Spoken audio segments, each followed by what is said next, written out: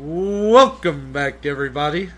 It's Friday. Happy Friday. And happy spooky season, Dom. Oh. It's October. It is. It is spooky season indeed. Yes, it is. How's the week been going, my friend? Going well. Coming off of a pretty good week. We had the recap Monday of a pay-per-view we waited forever for. Another great special episode Wednesday. Yeah. A deep dive. Wow. We were exhausted after That was one. that was our second longest episode of the podcast so far. Did not think that was going to be the case going in. No. Sometimes you just can't predict those things. Yeah. We were not Mystic Mac in that one. Sometimes we just can't. Like, we think it's like, I thought it was going to be like an hour 15, hour 20.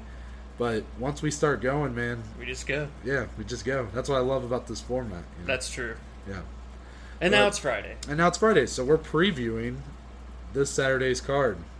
Do you know what the hashtag is? Yes. It's hashtag UFC Fight Island 4. Okay. Yeah. Okay. Hashtag UFC Fight Island 4. That's a mouthful. The Preacher's daughter, Holly Holm, Yes. in her 20th main event, Yes. going up against Irene Aldana, a someone who's kind of came out of nowhere here. She's on the cusp. She's on the cusp. This is essentially... Yeah. I mean, for Irene, at least, this is... If she wins, she's getting a title shot. Yeah, I'd say so. If Holly wins, I don't know.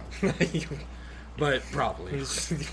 But just to give you guys a little preview what fights we're going to be talking about here, I'll just go run down the card real quick. So we start our main card. Actually, I do want to... This is the first time I'm ever going to do this, but I'm going to give a little shout out to our headliner on the prelims because one of my favorite fighters of all time, Carlos, the natural born killer, Condit, is back. And he's headlining the prelims against Court McGee, who's another just tough-ass dude. Pretty sure that's a grinding wrestler type guy. I know I've seen him fight. I just can't... It's hard for me to remember off the top of my head. It makes me sad. I just wanted to give Carlos a shout-out because... what you're going to see when we break down this main card is that there's a lot of unknown. Yes. I texted Noah earlier before recording and said, basically 6, if not more, of our 10 main card fighters are the definition of a prospect. Yeah. So... And I'm not saying that in a bad way. I'm just saying that for a lot of you who are into it as much as us, or don't, or maybe have lives and watch other things, maybe you might go, oh, I don't really know who most of these people are. I'm not that interested. But you have a legend down there on the prelims, Carlos Condit. Yeah, that's crazy. Who is in a big fight here because he's fighting for his career at this point. Yeah, Carlos made his comeback fight. How long ago was that? And he lost. Was that the one against Chiesa? UFC I think it 232, was by submission. He Jones lost. Gustafson 2, I'm pretty sure. Yeah, he lost that fight. He is on a 5-fight losing streak right now. Carlos Condit is? Mm-hmm. Now that's dating back to that fight of the year with Robbie Lawler. Yeah. Since then, he's lost to Damian Maia. We watched that. Remember? That was the one. Freshman year? Yeah. We watched that in the... I think that was a Fight Night main event. It was not... Well, actually, it was a main event. You're right. That was the fight that showed Damian Maia still was title challenger right there. Then he loses the decision to Neil Magny at UFC 219. Then he loses via guillotine choke to Alex Oliveira. The other cowboy. That dude's a fucking savage. Yeah. And most recently, back in December of 2018, UFC 232, he loses via a Kimura in the second round to Michael Chiesa. So, those are all tough guys. So, this is a big fight, though, because, again, he's lost 5 straight. Yeah, there's a lot of red here. Let's see. 1, 2, 3, 4, 5, 6, 7, 8. He's lost 8 of his last 10, if we're really dating back. I mean, you're dating back to 2012. Wow, so he's not even that active. I guess not. 10 fights in 8 years. He fought twice in 2013, once in 2014, once in 2015, twice in 2016, once in 2017, twice in 2018, then 0 times in 2019, and now this is a guy that's been there and done that too. He guys fought the who's who. He lost he lost the natural. GSP in one of the in a title fight. Yeah, I forgot I that. remember he knocked out Dan Hardy, who's now on commentary a lot for the UFC. Yeah, he's fought a who's who. He lost to Tyron Woodley back in 2014. So definitely, this is a big fight for his career at this point if he wants to continue fighting. But enough of that. Just wanted to give him a little shout we just paid out. him his due there to start the episode. Well, Shout out to kinda. Carlos Condit. You said, "Look at all that red." Okay. I mean, fair. It's fair. It's yeah, fair. But I'm just, So we start our night. The actual main card breakdown. Damn it! I should have looked up how to pronounce this guy's name. All right, Dequan Townsend. This is a middleweight fight. Dequan Townsend, who's 0-3 in the UFC, fighting for his career really in the promotion. I'd say so. Going up against the relatively unknown Dusko Todorovic. That's exactly how I would have said it. Nice. Back to a 10. Nice. Thank you. You were at 9.5 for a while. I know, for a while. So then after that, we have bantamweight action. Kyler Phillips, who is 1-0 in the UFC, going up against Cameron Elsay, I want to say. And that was unintentional, but he was making his UFC debut. Right. That's why I don't know how to pronounce his name. Right. Then, pretty big fight here at women's bantamweight. Jermaine Durandamy, who has not fought since her title loss to Amanda Nunes to cap off 2019.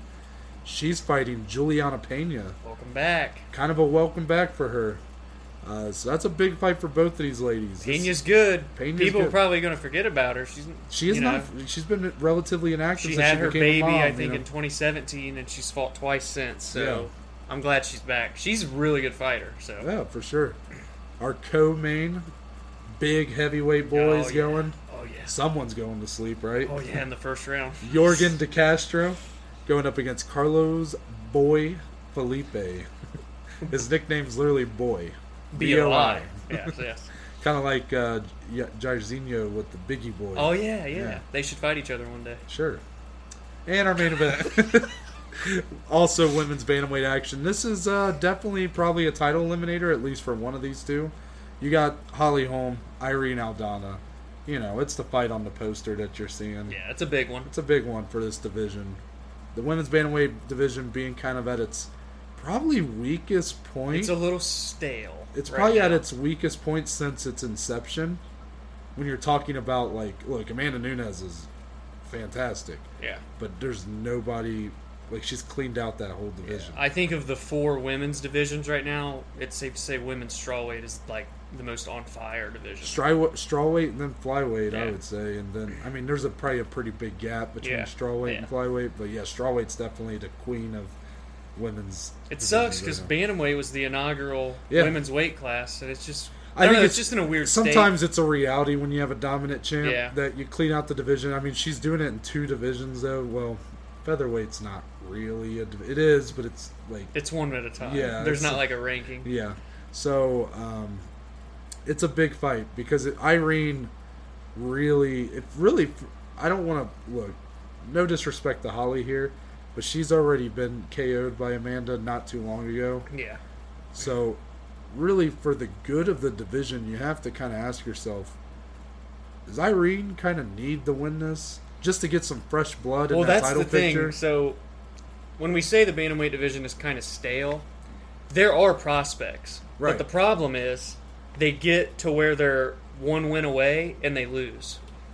2 examples come to mind. Ketlin Vieira was ranked number 2 at the time and lost to Aldana, which we'll talk about later, who was ranked 10th. Well, so there goes her title shot. Well, that's the thing about Aldana. And then Aspen Ladd was ranked 3. Aldana is by no lost. means a prospect. Yeah. She's been fighting in the UFC since 2016.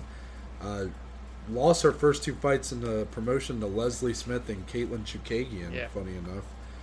Then wins 3 straight, including over Betch Correa, and then she loses to Raquel Pennington, and then she's got 2 wins since then. The most recent one being definitely the most impressive of her career with that KO in the first round over Ketlin Vieira, who, yeah, you're right.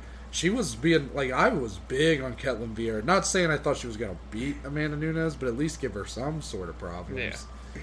But, again, we'll talk more about that later. Yeah, Don't want to get into the breakdown too quickly here. Because it's time for The news. The news. So, Dom, what the fuck is going on? I don't know. That's the headline here today for our news. No fight announcements. Nobody's getting COVID. Nobody's dropping out of fights. So that's good. That's good. But what the fuck is going on? So we're going to start here with... we just talked about this gentleman last weekend. Yep. Our reigning, defending middleweight champion, Israel the Last Stylebender Adesanya, has that big win over Paulo Costa in a big kind of grudge match, if you will. A lot of shit talking. Yes. Israel has... he has not let Paulo live it down since. No. My man has been shitting on him for days. He's on a 2-week quarantine until he can travel back to New Zealand. He said expect memes for the next 2 weeks.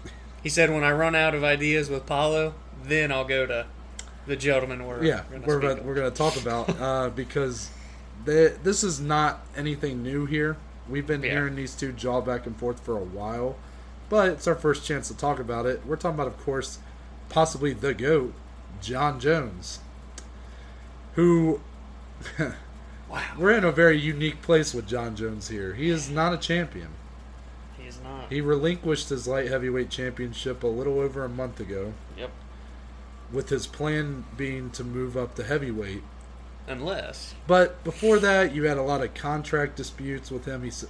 Dana said he wanted Deontay Wilder money and blah, blah, blah. Like, it just didn't seem like it was going well. So then he's like, well, fine, I'm dropping my belt. Yeah. But then it's like, but I'm doing it to move the heavyweight. Yeah. Calling out Stipe, calling out Ngannou. He's packing on the weight already. In some of his training videos, he ain't small. No. But now you have him jawing back and forth with the middleweight champion, which is 185 pounds, and this guy's planning to move the heavyweight. So you have to wonder, what's going on here? Dom, I'm just curious what... It's hard to, like... To me, it's hard to, like, pinpoint what we're really trying to say with this talking point. Can this fight really happen at this point? My biggest takeaway from this is, look, I know Jon Jones kind of will just, like, he'll shit talk. I mean, yeah. Sometimes maybe we're looking too much into it, but ultimately, like, these two guys, in some ways, kind of. I know Adesanya typically gets grouped with Anderson Silva when you're talking about who he resembles, but in some ways, these two are definitely like resembling each other in a way. Jon Jones, youngest UFC champion in history, won it right after he turned 22. You probably won't see someone much younger win it for a long time. No. Obviously, he's been dominant. He's looked incredible. One of the best ever. And then you have Adesanya in a different weight class at middleweight, but who's doing similar things to what Jon Jones was doing early on. Now, he's doing this a decade older than Jon Jones was doing it. Yeah. He's 32. But he still is, and he's had a lot of fights, but he seems so young. Yeah, he really is. So it's weird. But here we are where my biggest takeaway is Jon Jones actually going to go to heavyweight? True. Well, this super fight seemed more realistic 6 months ago. Yeah. Before we knew Jon had these ideas of going to heavyweight. But now with Jon saying he's going to go to heavyweight, it's like, well, Israel's 185 pounds. Right. Granted, he probably walks around 210, 210 maybe at the most. I He mean, can't be much bigger than that. He said he plans to go up to light heavyweight at some point, and even mentioned going up to heavyweight. Which is a little wild when you think about it. I can see him definitely. I mean, he's got the size and reach for it. Well, hold on. When I say size, I meant height. Yeah. He's got the reach for it. And 82-inch reach, so that's going to be a big advantage for him with that striking ability, obviously. If this fight were to ever happen, it can't happen at heavyweight. It would be light heavyweight. But will it happen? Well, because there's some more factors in here where, like, Jan Blachowicz, our new light heavyweight champion, kind of called out Jon Jones in the post-fight, which was surprising. But I guess also at the same time not, because he wants to beat the guy. Yeah. And Jon kind of was like, y'all mind if I go back down and grab get my belt real quick. So he's like, would y'all be mad if I did that? No, he's kind of trolling a little bit, but I mean, I don't know. Basically, Dana and Izzy plans to defend the middleweight title multiple more times, as what he's hinted. When Dana, in his interview with, I believe it was with Robbie Fox from Barstool, I watched it last night. I believe he said that when he was listing off who Adesanya's next potential opponents could be, he mentioned Cannonier, Whitaker, and then Jones and Blachowicz. Oh, really? Yeah. Damn. He said, he was like, yeah, Adesanya has a wealth of options, and it mentioned those 4 guys, 2 of which aren't even in his division. Yeah. So obviously Dana sees this guy as being a huge star, potentially. Dude, we're like never going to see another Demetrius Johnson, another Anderson think title about it, reign. though. Adesanya called out Cannonier. Yeah. I'm saying, will we ever get another guy that stays in one division and defends 10 or 11 times? Anderson technically didn't stay in one division. But he still defended the belt 11 times. Oh, I agree. I'm just saying... I'm not saying you won't see that. I hope we do. I hope that Adesanya... Double champs just... What I'll say is, look, does the Adesanya-Jones fight excite me on paper? Sure. But what do I really want to see? I really would rather these guys stay in their own lanes. I want John to go to heavyweight. I want John to go to heavyweight. I want Adesanya to clean out middleweight, or at least give. I want to see him fight Cannonier or Whitaker. I want to see him fight Cannonier, and I want to see him fight Darren Till. Yeah, those fights, and Jack Hermanson. Yeah, that was another one. Got him and Darren Till. We'll get another episode. Yeah. So maybe that's my thoughts. 62. But I'm not gonna cry if this fight were to happen. I think what's obvious though is this fight's not happening soon. That's the second biggest fight to make in the UFC right now. Don't you think? Jones Adesanya? What's first? Probably something along the lines of a Jorge Nate, a Jorge Colby, a Jorge Connor. Anything with Jorge's name would be number 1 still, I believe. I think Jones Adesanya might be bigger than Jorge Nate or Jorge Colby. But Jorge Connor obviously would be. If you're talking about biggest, depends on what your definition of biggest. Because really, Connor Habib 2 is probably which we'll get into that more in a bit. But yeah, that's kind of. I just wanted to get your random thoughts on this. We don't really know where we're going with this. It's just like these guys have shit talked for a while. This isn't anything new. Yeah. But the fact that John is now planning to go to heavyweight and still talking trash to Izzy. Now we have a new light heavyweight champ in Jan. And then Izzy just defended his title. It's like... You have to question, like, okay, what's really going on here? Yeah. But I don't think this is a fight you will see until at least...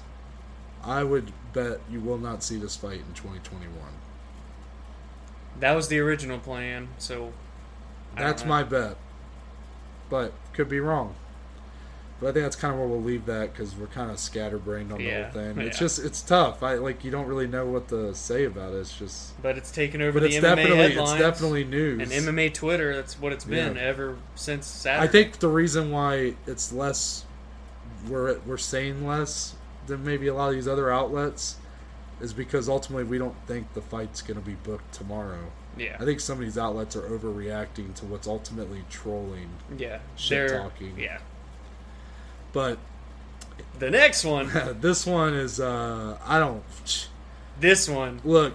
This is another segment on the Days of Our Lives of the lightweight division, the Young and the Restless, whatever you want to call it. It's a soap opera at this point. So let's rewind. Yeah, we gotta do a little. So we have a huge lightweight title fight coming up this month. Habib Nurmagomedov fighting Justin Gaethje. Originally, the co-main that was announced was Tony Ferguson, Dustin Poirier.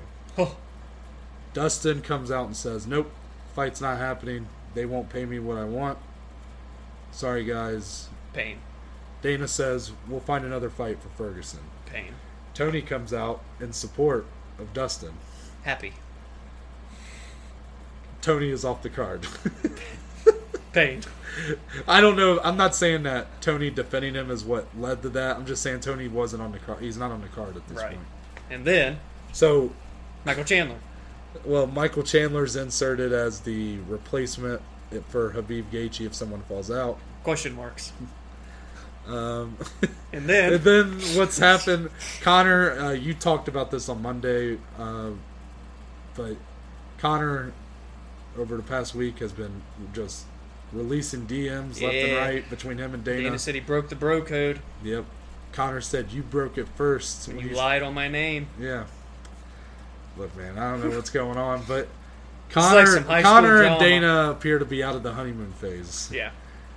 So Conor, I'm trying to remember who started the exchange, but Conor basically, look, in all this tweet shitstorm that Conor's been going on, he said he was fighting in the Middle East against Manny Pacquiao. He apparently wanted to fight Diego Sanchez twice in a year. Yeah. In Dublin. Yes, as a main event. And then him and Dustin Poirier verbally agree on Twitter to have a charity exhibition. Yes. In Dublin. Yes. For charity. On the same night as the last pay-per-view of the year for the UFC. So Conor a savage for that one. But you know damn well Dana ain't gonna let that happen. They literally saw that they were working with this charity fight and immediately proceed the next day to officially offer a UFC bout to Dustin and Conor to fight each other. And Dustin said he has agreed. This is a rematch years in the making, by the way. Now, there's one more point before we get into the details of Conor versus Dustin. There's one little ripple here. Dana also said on this interview with Robbie Fox. We love some Robbie Fox. Yeah, I love Robbie Fox. We need to get Robbie Fox on here. Dana says that the plan I don't even was for Conor and Habib to coach the Ultimate Fighter on ESPN. Yeah, that's a lot of ratings. And then the rematch. Yeah. But after what he pulled, apparently Habib said, fuck you. Yeah, don't disrespect the boss. I go smash. Yes. So now he said Conor blew it. Yeah. So here you go. Here's Poirier. That's fine with me. It's the fight that makes more more sense. What are your thoughts on the Conor Habib part? Conor Habib. Because I feel like that part's kind of getting glossed over. And I'm, like, in a way, I'm kind of glad because, look. I'm glad because he doesn't deserve it. Right. But is it huge? Like, if that would have been on ESPN? Like, I'm surprised more people weren't talking about that. It's Yeah. like the majority of people are actually talking about this whole Conor-Dustin charity fight now that the fight's being offered for real. So, what are your thoughts on the Habib-Conor stuff first? Habib-Conor, I'm glad it didn't happen. It shouldn't happen. Conor doesn't deserve a rematch yet. It's nothing against Conor, right? Well, he's not active. And the last fight he won was against number 14 ranked Cowboy. Anybody else beats 14? Welterweight. Yeah, and at welterweight. Conor is 1-1 at lightweight. Yeah. He's 1-1. 1-1. He has not won at lightweight since he lost to Habib. Yeah. He hasn't won at lightweight in 4 years. Now, remember when we talked about Tough and we were saying, oh, if they're bringing it back? This one never crossed our mind. I never would have thought that was a possibility. The fact that it would have been on ESPN, that's actually massive. Now, that does mean that it's going to be on ESPN regardless. I will say, as much as I'm against these, like, handout title fights that Conor would be getting by this happening, there was a part of me that was kind of sad because I was like, wow, what a missed opportunity. Oh, that would have been... Because you have to think long term, right? You have to think about... There's a part of us, like, we're businessmen, in a sense. Yeah. So we think of things a little more rationally when it comes to the business side. Maybe not as... A lot of people are pessimistic about that side of the sport, but we can look at things from a different perspective, Oh, right? this is all dollar signs. When I heard that was the plan, I was like, wow, that would have been huge. Cue Shane McMahon's intro music. Here comes the money. Yeah, that's what that would have been. Even though that fight itself doesn't do anything for me. I've seen it. Don't need to see it again. Habib dominated. Conor hasn't earned it. I'd rather Habib fight Michael Chandler or Tony Ferguson or anybody else. We'll see what happens with him and Gaethje, but I will say that the whole Ultimate... I guess now that it looks like Tough will probably be on ESPN, though. That's huge regardless. So I do That's just awesome. want to... I'm just going to throw this out there. Potential coaches for The Ultimate Fighter. Jorge Masvidal, Colby Covington. Holy shit. Not that that's a part of this story, but I just thought of it, and I was like, you know That's what? the new number one option. Yep. Forget anything else we said on the few episodes ago. That's it. That's it. So yeah, that's the first part we wanted to talk about. That's it. I'm going to leave you guys there. You guys think about that one. Let that one simmer. Let us know with a voice message who you think should be the coaches of the Ultimate Fighter. Nice plug. Yes. So, Dustin that's that Connor. point. So now Dustin Connor. Dustin has said he has accepted. No word from Connor. Are you surprised? If Dustin's not fighting Tony, this is the fight. This is the only other fight. I've talked about this fight. Yeah. Rematch, by the way, many years in the making. Yep. These guys hated each other as featherweights. Now they're friends. Well, you know, they got the respect thing going on. I really like that side of Connor. I know a lot of people like the shit talk and stuff, but the Connor that fought Cowboy to me was still the confidence and the jabs, but still respectful. That's like the perfect It was like a guy you could have a version. drink with, you know? So Dustin Connor, I've always wanted to see this rematch at lightweight, man. This is whoever wins gets a title shot. Remember what Khabib said: if you want a title fight, beat Dustin Poirier. Just saying. And that was toward anyone in the division, by the way. Call me a pessimist. I don't know if this fight's actually going to happen. Will it be the charity fight or will it be the UFC fight? I don't think it'll be either. Oh. Okay. Now, let me first just say that if this fight does actually happen, or at least get booked and we get an official news on it, I will be ecstatic. I will be... Oh, sorry. Problem with this. Or not problem.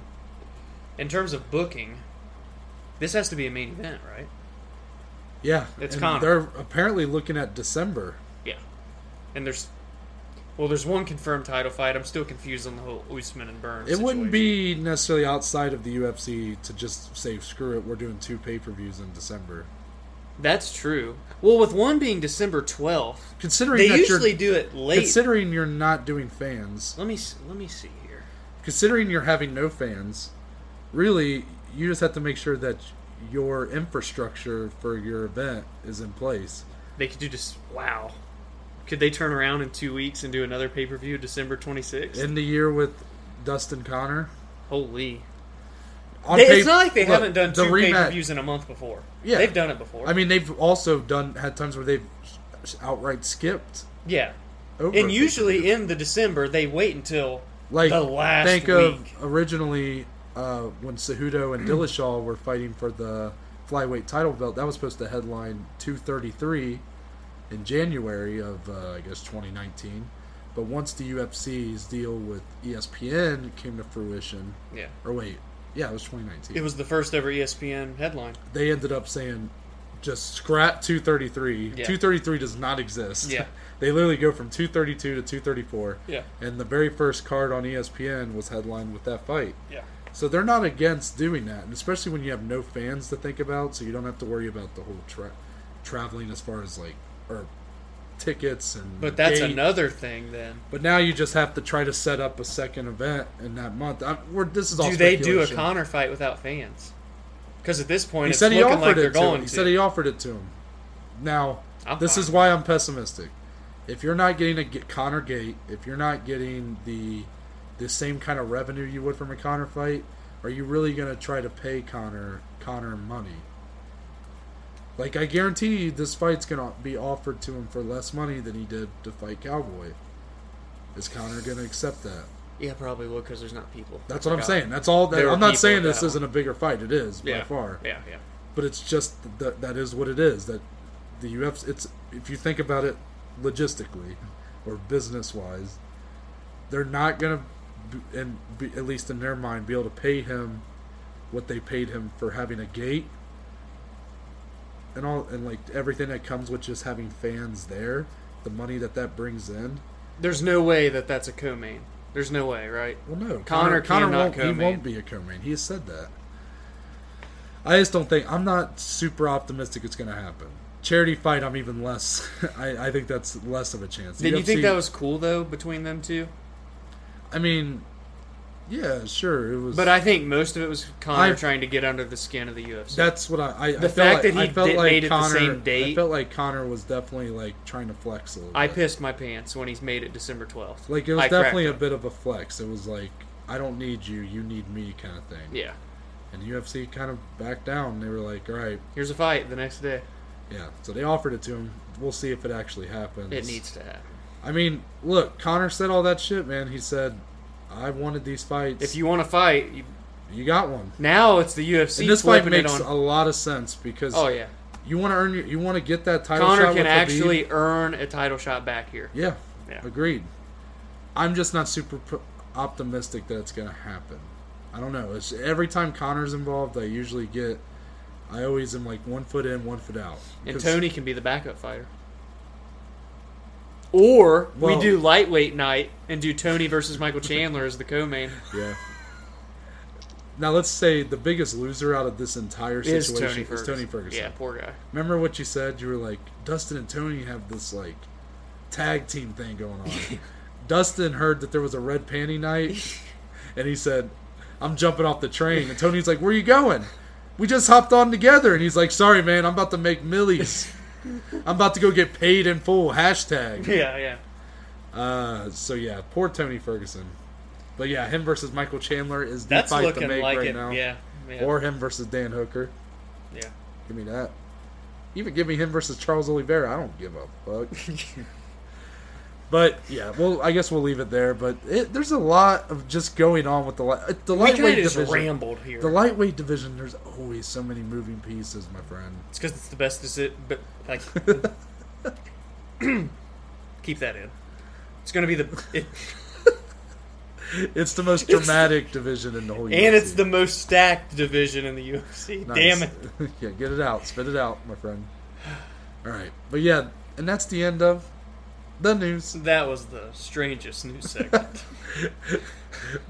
Yeah, a little bit. Hashtag UFC Fight Island 4. It's time. Here we go. So again, our card.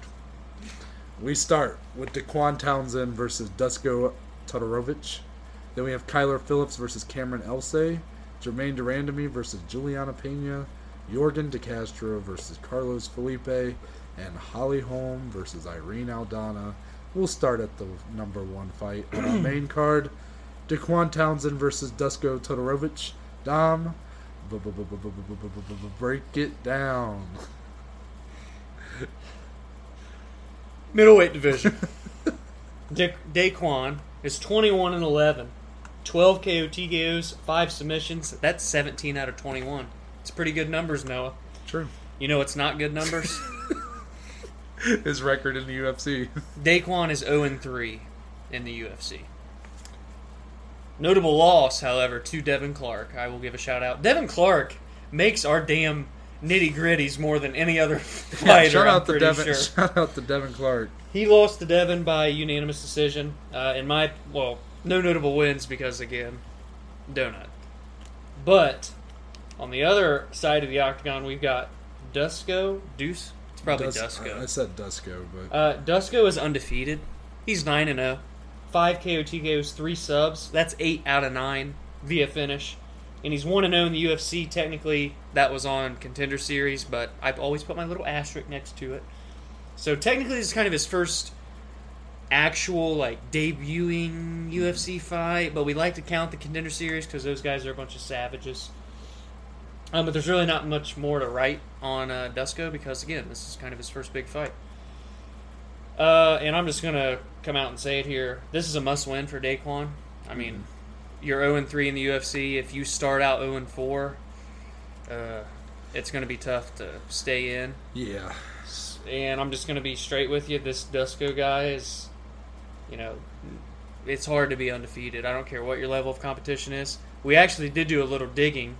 Dusko has defeated Michel Pereira, correct?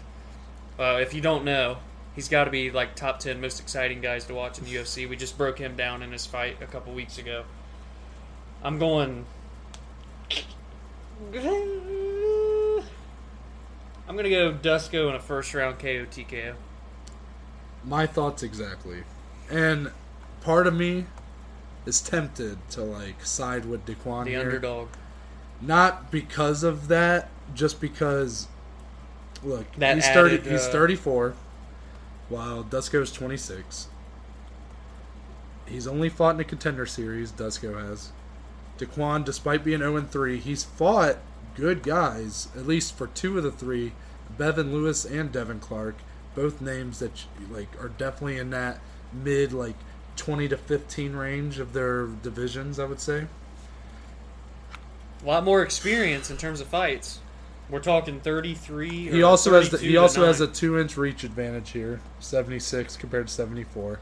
Not saying that that's not that much, but I was tempted, but I think I am gonna go with the first round TKO KO for Dusko Todorovic. He looks very promising. Yeah. He's 6'1", 74-inch reach, 26 years old, 9-0, like from Serbia. Scary looking guy. He looks like Sid from Toy Story. And Sid Smash. Sid Smash toys. Yeah. And Dusko smash people. And I think Dusko gonna smash. Yeah, this guy looks like a very promising stud. And Just especially, it's not just winning, going 9-0, because again, you're right, it's impressive, but you always have to question the level of competition, right? That win over Pereira, that's great. especially now. But then also, he's finishing all these fights. Yes, it's 8 very out of 9. reminiscent of when. Not saying this is what he's going to be, but it's given me some Hamzat vibes. Yeah. When he was first coming up, which I mean he still is, but you know what I mean. Like finishing all these guys. This fight will tell us a lot. A guy who's unknown, but yeah, this fight's going to tell us a lot. This is going to be his first time on the national. This is on ESPN, by the way. This isn't on ESPN Plus. Yeah. So national television. He had the Contender Series win, and now your first fight, you're on the main card of a Holly Holm fight. Yeah. I mean, so poor for Daquan here. We're predicting he's going to go 0-4 in the UFC and likely be cut. could he shock the world? I mean, I definitely think that if you're someone who's a betting person and you have some money to throw around, I bet he's a huge underdog. Might be worth it to throw a couple bucks on him because it has the smells of like a potential upset just with that. He has a lot more fights. Like he's got that veteran thing about him. He's got the experience in the UFC, regardless of if he's losing or not. Just throwing that out there, but I personally am not going to pick him here. So, yeah. Moving on from there. Bantamweight action, Kyler Phillips versus Cameron Elsay. We got 1-0 for Kyler Phillips, and Elsay is making his UFC debut, so this one's going to be all on you, Dom. Give us that breakdown. I'm going to try my best. Kyler Phillips is 7-1 with 4 KO TKOs and 1 submission. A tough 27 veteran, by the way. Mm-hmm. We love our tough guys. Yep. 5 of those 7 wins are via a first-round finish. So basically, all 5 of his finishes have came in the first round. Kind of good. Cameron, on the other hand, I got to flip my page here, is 10-4, but 6 KO TKOs, 4 submissions. Noah, that's our first 100% finish rate of the evening. 10 of 10 via finish. However, making his UFC debut. A lot of question marks here in this fight. 2 literal prospects here. Fresh blood for the UFC. Fight of the night. I agree. I'm also saying this is going to be fight of the night. Don't know who's going to win. So let's get down to some of the science here, right? Kyler Phillips, 25. He's 5'8", 70.5-inch reach. Cameron, 5'8". His reach is unknown. But he is 29, so he's 4 years older. Both still prospects, though. Elsay is affiliated with Jackson Wink, one of the top MMA promotions. So, you know... Shout out John Jones. Yeah, John Jones. Cowboy Cerrone used to be there. Mike Holly Perry. Holm. Yeah, Mike Perry's there. A lot of good people Yeah. come out of Jackson Wink. Karate Hottie. He's got the Brazilian Jiu-Jitsu Taekwondo background. Very interesting mesh there. Two ends of the spectrum, for sure. Yeah, Kyler, his affiliate with MMA Lab. I know there's guys that fight out of there. I'm not good with the camps, but I know it's a name that I recognize. But man, this fight is very tough to predict because you literally have two guys that are in pretty much the same position here. I think we're in for a barn burner. I think so too. Do you see a finish? Because I do. Bro, these guys combined, let's see here, they have 17 total wins between the two of them. 15 out of 17 are via finish. Someone's getting finished in this fight. Someone's getting TKO'd in this fight. I'm going Cameron Elsay here. I'm going to go by... You know what? I'm actually going to go by submission, third round. I was going to go third round TKO for Cameron. Really? I thought we were about to go 2 for 2 there. It could, I mean... This could very easily well go either way. Yeah, I don't know enough about Kyler Phillips' background. That's the problem. I am not familiar with that fight he's had in the UFC. So I'm definitely... I don't know how good his ground game is, but Elsay's he's got the Brazilian Jiu-Jitsu background. It just, his last fight, guillotine choke a minute and a half in. Guy can finish it any way, anyhow. Yeah. And I just think that success, that 100%, I think that continues after this one. Third round TKO for Cameron for me. Mm-hmm. Third round submission for you, for Cameron. Going to be a barn burner, though. I don't think That's fight of the night. I really don't think there's going to be a loser in this fight in a way. I think both guys are going to come out looking Put their very names on good. the map. Yep, in that bantamweight division Yeah. that is stacked. That's a hard division to get your name out there in. So Yeah. So here's some more well-known fighters. Women's bantamweight, Germaine Durandamy, coming off again, like I said, that title loss to Amanda Nunes to cap off 2019. She's back for the first time in 2020 to go up against Juliana Pena. this is a big fight for that division. So I'll let you go ahead and take it away. Big bantamweight implications here in the third I fight agree. in the main event of the I agree. evening. Big ones. So for Germaine, she is 9-4. 4 of those wins via KO, TKO. She's 6-2 in the UFC. Notable wins coming against Holly Holm via decision. Raquel Pennington via unanimous decision. Holly was also unanimous. And then her most recent win was a TKO of Aspen Ladd, which is a very good win in retrospect because, again, we mentioned this at the beginning. These prospects in the bantamweight division are getting to where they're one win away and then they lose.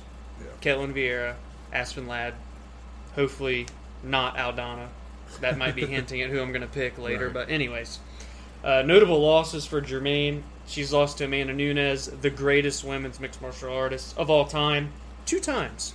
She lost to her way back in 2013 via TKO, and then, like Noah mentioned, most recently in the title fight via unanimous decision. On the other end of the octagon, we've got Juliana Pena making her long-awaited return. She's 9-3, might even be 10-3. I saw mixed things, but either way, a good record. She's got 3 KO TKOs and 3 submissions, so split even there. 6 out of 9 coming via finish. She's 5-1 in the UFC with notable wins against Jessica Ai via unanimous decision, Kat Zingano via unanimous decision, and then her most recent win was against Nico Montano, former flyweight champion. The inaugural women's flyweight champion. Via unanimous decision. And her only loss in the UFC came to the Bullet herself. Mm-hmm. Valentina the Queen Shevchenko via a submission.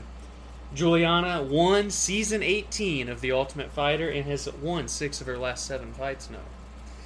But this is a tough matchup for her. I'm going to be honest. I think this is a good example. I don't want to say like styles make fights, like I'm thinking this fight's going to be a barn burner. It could be. Could be a great fight, don't get me wrong. I'm not predicting it to be fight of the night, but it's both women present a problem for the other. In the complete opposite way. Germaine Durandamy. You see her MMA record 9-4. Right. Yeah. But this woman is a savage. Yeah. If you want to talk about kickboxing, Muay Thai, Yeah. world champion. Yeah, she's a beast. She has won every world title you can think of across that style of fighting. There's videos you can look up right now on YouTube of her knocking out a man, which that's impressive. Yeah.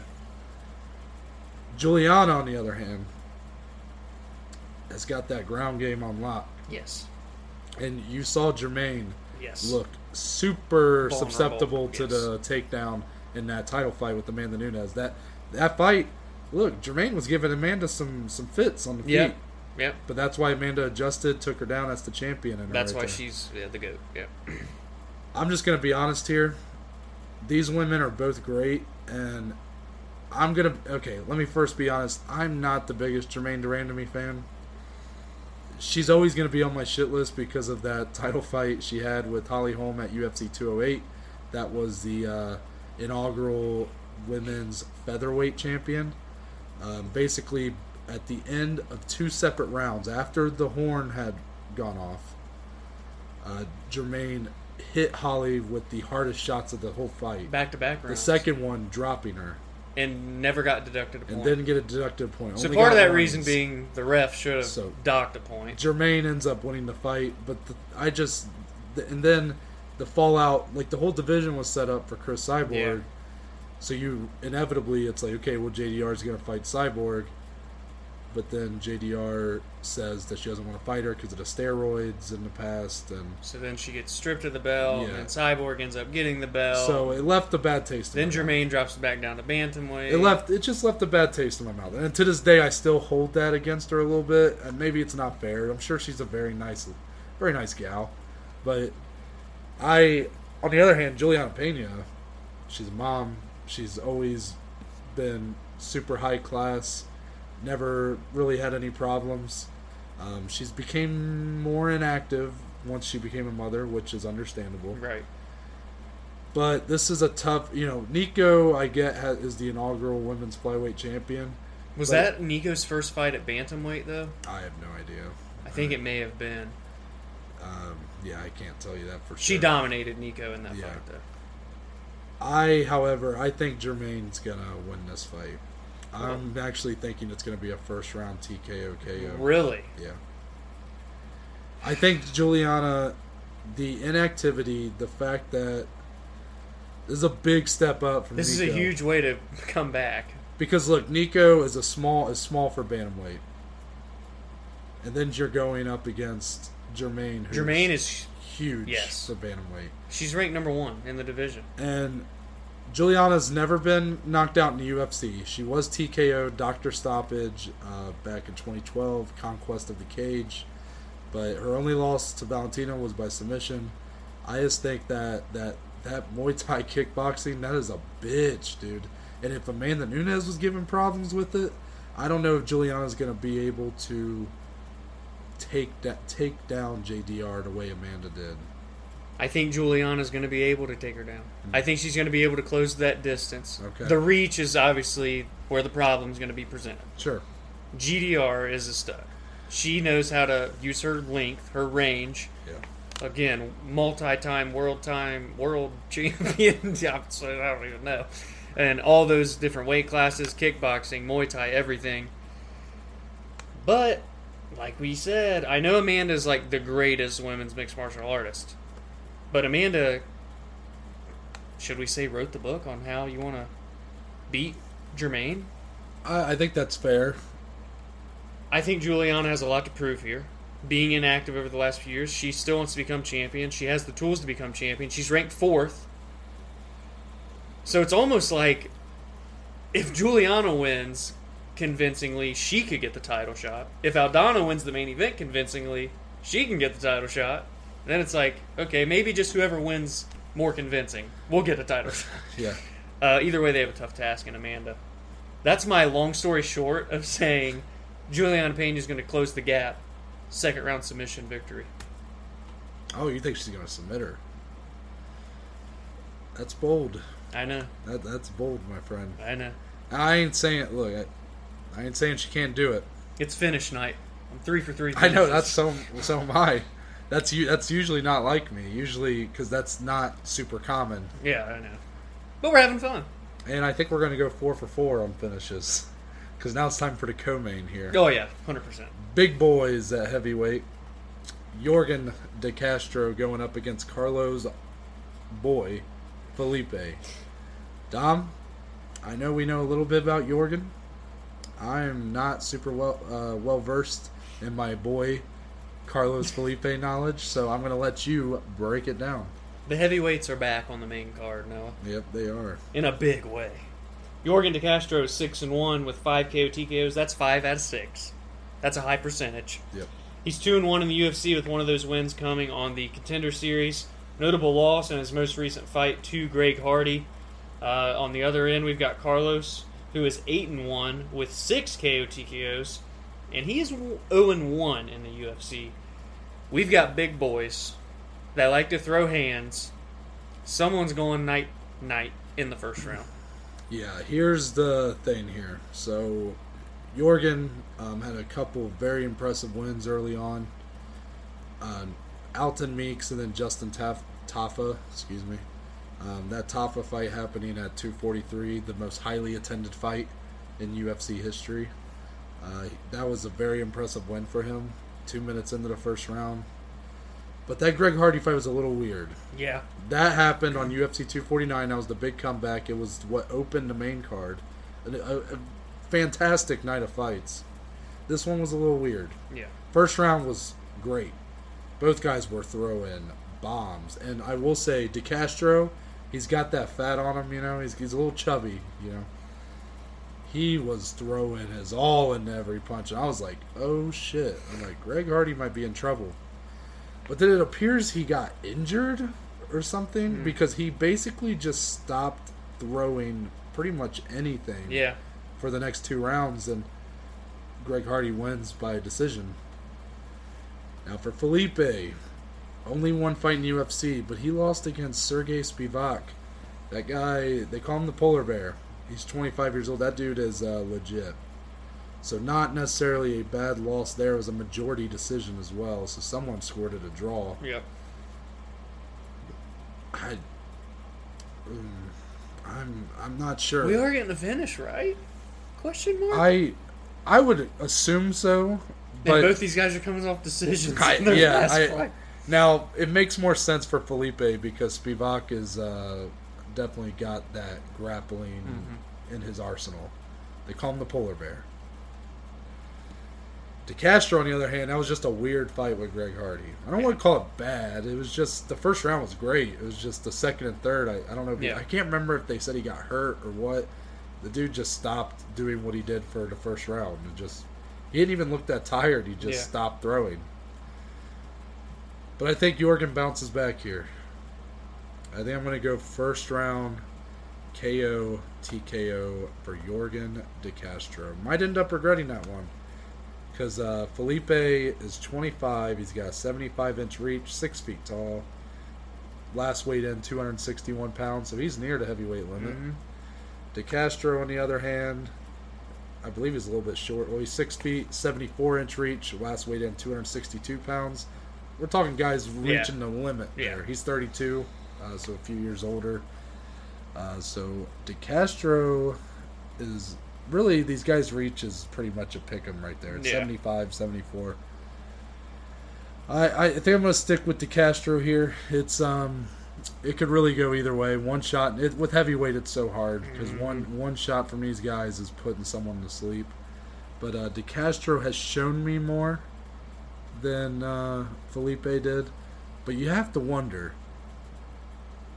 You always, the UFC is always one step ahead, at least. They're putting this guy on the co-main. For a reason. And now the same can be said about De Castro because he's coming off a loss as well.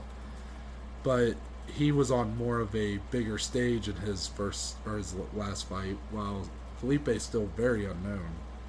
So they know that there's something that they're seeing here. They believe someone's going to sleep. That's why it's the co-main. It's over JDR and Juliana Pena, who are definitely more well-known than these two. But I'm going to stick with De Castro by first round TKO KO. That's 4 out of 4 for finishes. Well, listen, if your prediction for this fight's wrong, And so will mine. Because I'm picking the same exact outcome and the same exact fighter. DeCastro first round. Yes. Yeah, I mean it. Have we really predicted 4 straight finishes? We're insane.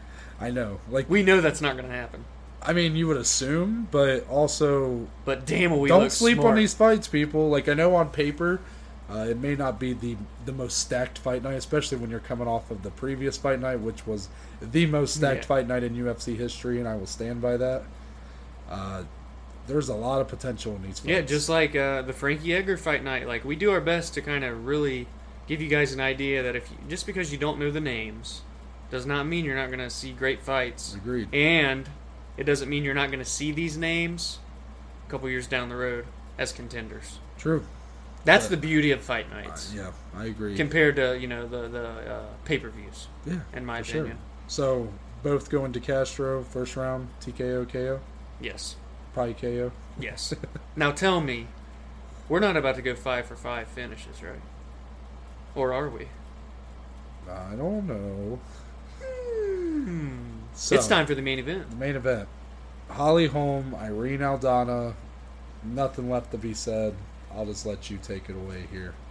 Holly Holm is 13-5 with 8 KO TKOs, 6-5 in the UFC. Hard to believe saying that, really. Yeah.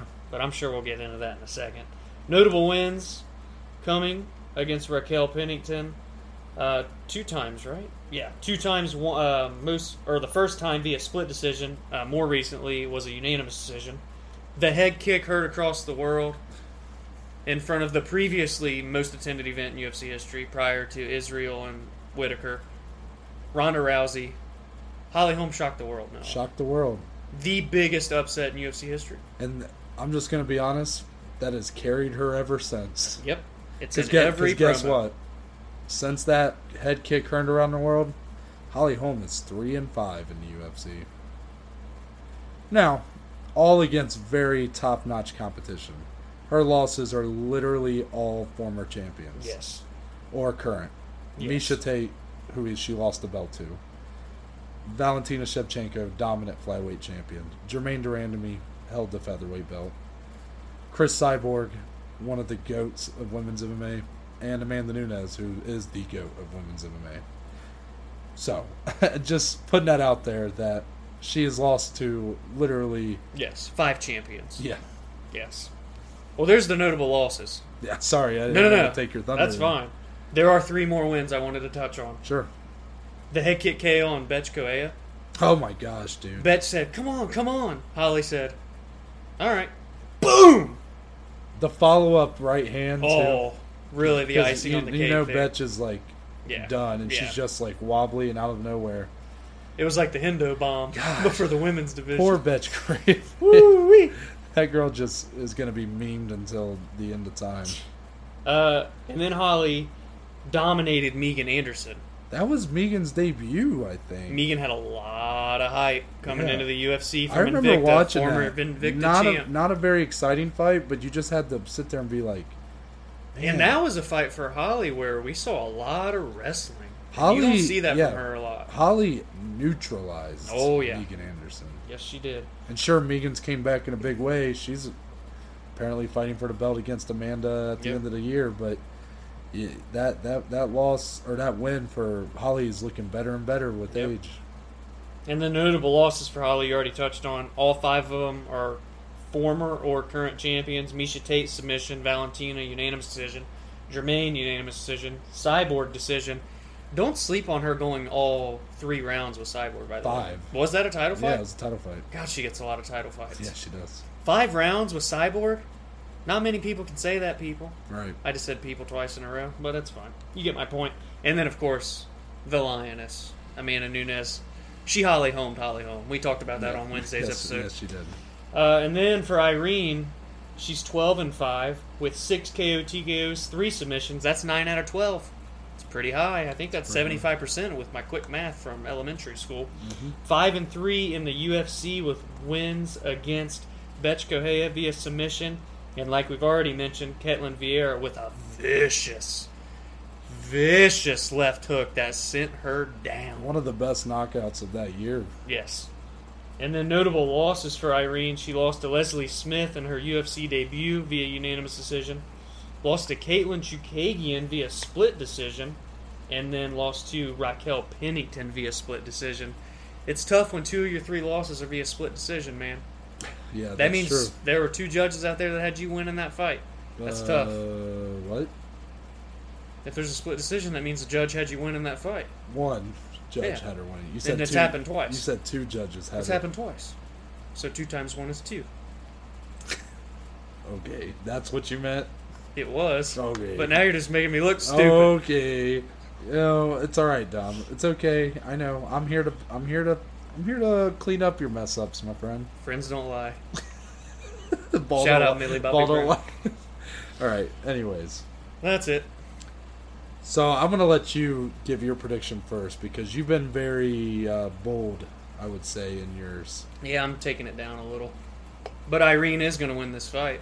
You think so? But it's going to be via decision. This is going to be. So you backed off. Is it because of all the finishes you predicted, or precisely that? Yes. Yeah. Originally, I cannot predict 5 when I walked finishes. in today to your apartment, you literally go, "You ready to see Irene knock out Holly Holm?" Yeah. I went, okay. I also think it's going to be a decision. For Holly Holm. Yeah. Holly Holm, I think, is going to win this fight. Irene has the hype behind her after that big KO win, and inevitably she could do it again. Ketlin is a savage. Mm-hmm. We just saw that again at UFC 253. But this is the Holly Holm effect. Yeah. As soon as someone rises, she's brought in to bring him back down. Yeah. And I think she's going to do that here. She's the gatekeeper and at the same time fights for titles every so often. Yeah. She literally has only lost to champions. Yeah. I don't look at Irene Aldana and see champion. There's a first time for everything. It happens Saturday, October 3rd. Maybe not. But I think that this fight is going to be somewhat of like I'm imagining like a stagnating type fight. Like, I don't want to be pessimistic about it because inevitably these girls can go out there and put on a show. They both have done it in the past. It's just when you get Holly Holm, man, she is such a hard person to figure out. A very accomplished boxer. Mm-hmm. Golden Glove champion. The first UFC champion ever to hold a boxing world title and a UFC championship. It's impressive.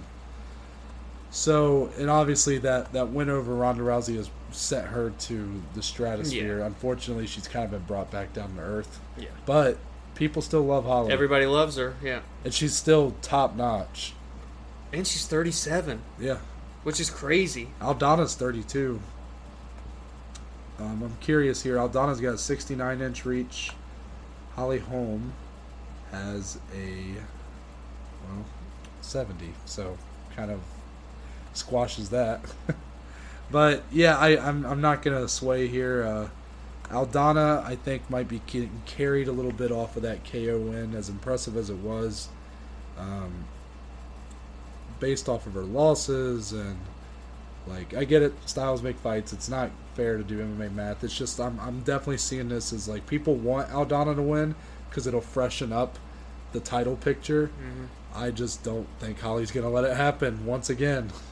You might see Holly Holm versus Amanda 2. We're seeing 4 women essentially on this main card that are fighting for number 1 contender spots. In a way. And now, and what's funny is in my head I predicted the worst outcome for both. Yeah. It's literally the last 2 women Amanda has, well, not the last 2 Amanda's beat, but she's beat both of them. I think if I'm Aldana, I'm coming in and you got to know in the back of your head, number 1, a convincing win here. Maybe not a title shot, but I'm 1 fight away afterward. And number 2, if you're Aldana, you're like, okay, if I put on a better performance than Pena, assuming Pena wins, it's like I said in that breakdown of that fight, this is a race between Aldana and Pena. Which one's going to have the better performance, barring a win, and which one's going to ultimately get the title shot? And I have to wonder, again, I mentioned this in the co-main, originally the co-main for this card was going to be Glover Teixeira and Thiago Santos, which is a much bigger fight. Yeah. So you have to wonder, the UFC has not swayed from this fight being the main event. Yeah. And I know Holly has that star power. She's always going to be somewhat carried by the just that moment of dominating Ronda Rousey, who had looked so untouchable. But you have to wonder in her spot here, are they really? They might be trying to prop up Aldana here. Could go either way. Because that win over Ketlin Vieira is a good one. Yeah. But that's hashtag UFC Fight Island 4. It's a long hashtag. I don't like that. But, yeah, so as for the next couple episodes here, we have not talked about... We have not. So we're really only going to be telling you guys about Monday's episode. So Monday is just going to be the recap Yep. of these fights that happen on Saturday. And any news that comes in over the weekend, course, with the way course. everything's looking right now, we might have some news. As we might not have any news. As the world turns. Yes. Wednesday would obviously be special video day. We'll see what we're doing for that. So many ideas. So many ideas. That's the problem. Who knows? Maybe we take a week off. I don't know. We'll see. I don't know why I said that. It's just I don't even want to take a week off. I'm just because we didn't talk about it beforehand. So that way people don't get don't get too. We know people love the special videos. Oh yes. But maybe it'll be time to do a possible episode 2 of a series. I don't know. Maybe we'll start a new series. Just leave y'all with that. There's only one way for them to find out. This is my way of covering for the fact that we didn't talk about it beforehand. Precisely, yes. Exactly that. But with that being said, Dominic Salee, tell the good people where they can find you on social media, my friend. You can find me on Twitter and Instagram at DSalee14. You can find our podcast on Instagram at BelowAverageJoes_podcast. You can find our podcast anywhere. And I just want to say, this is the start of October with this fight card. We've got a hell of a month for the UFC. And it's all at Fight Island. And we're here to break it all down for you.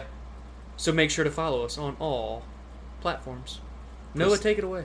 Precisely. Couldn't have said it better myself, but I'll try. Okay.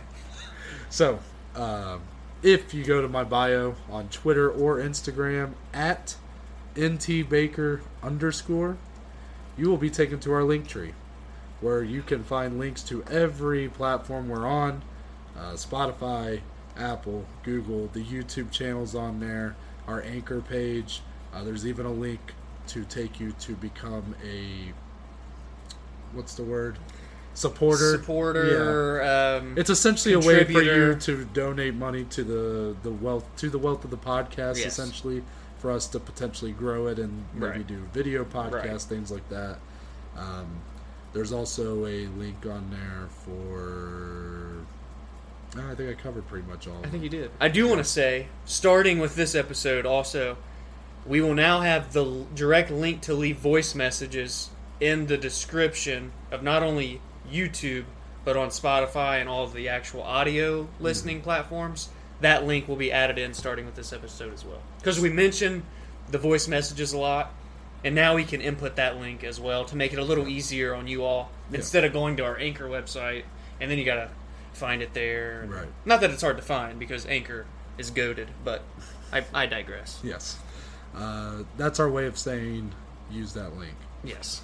Now, again, to find this, you can go to my Twitter or Instagram at ntbaker_. And with that, we're out. And we're going to see y'all on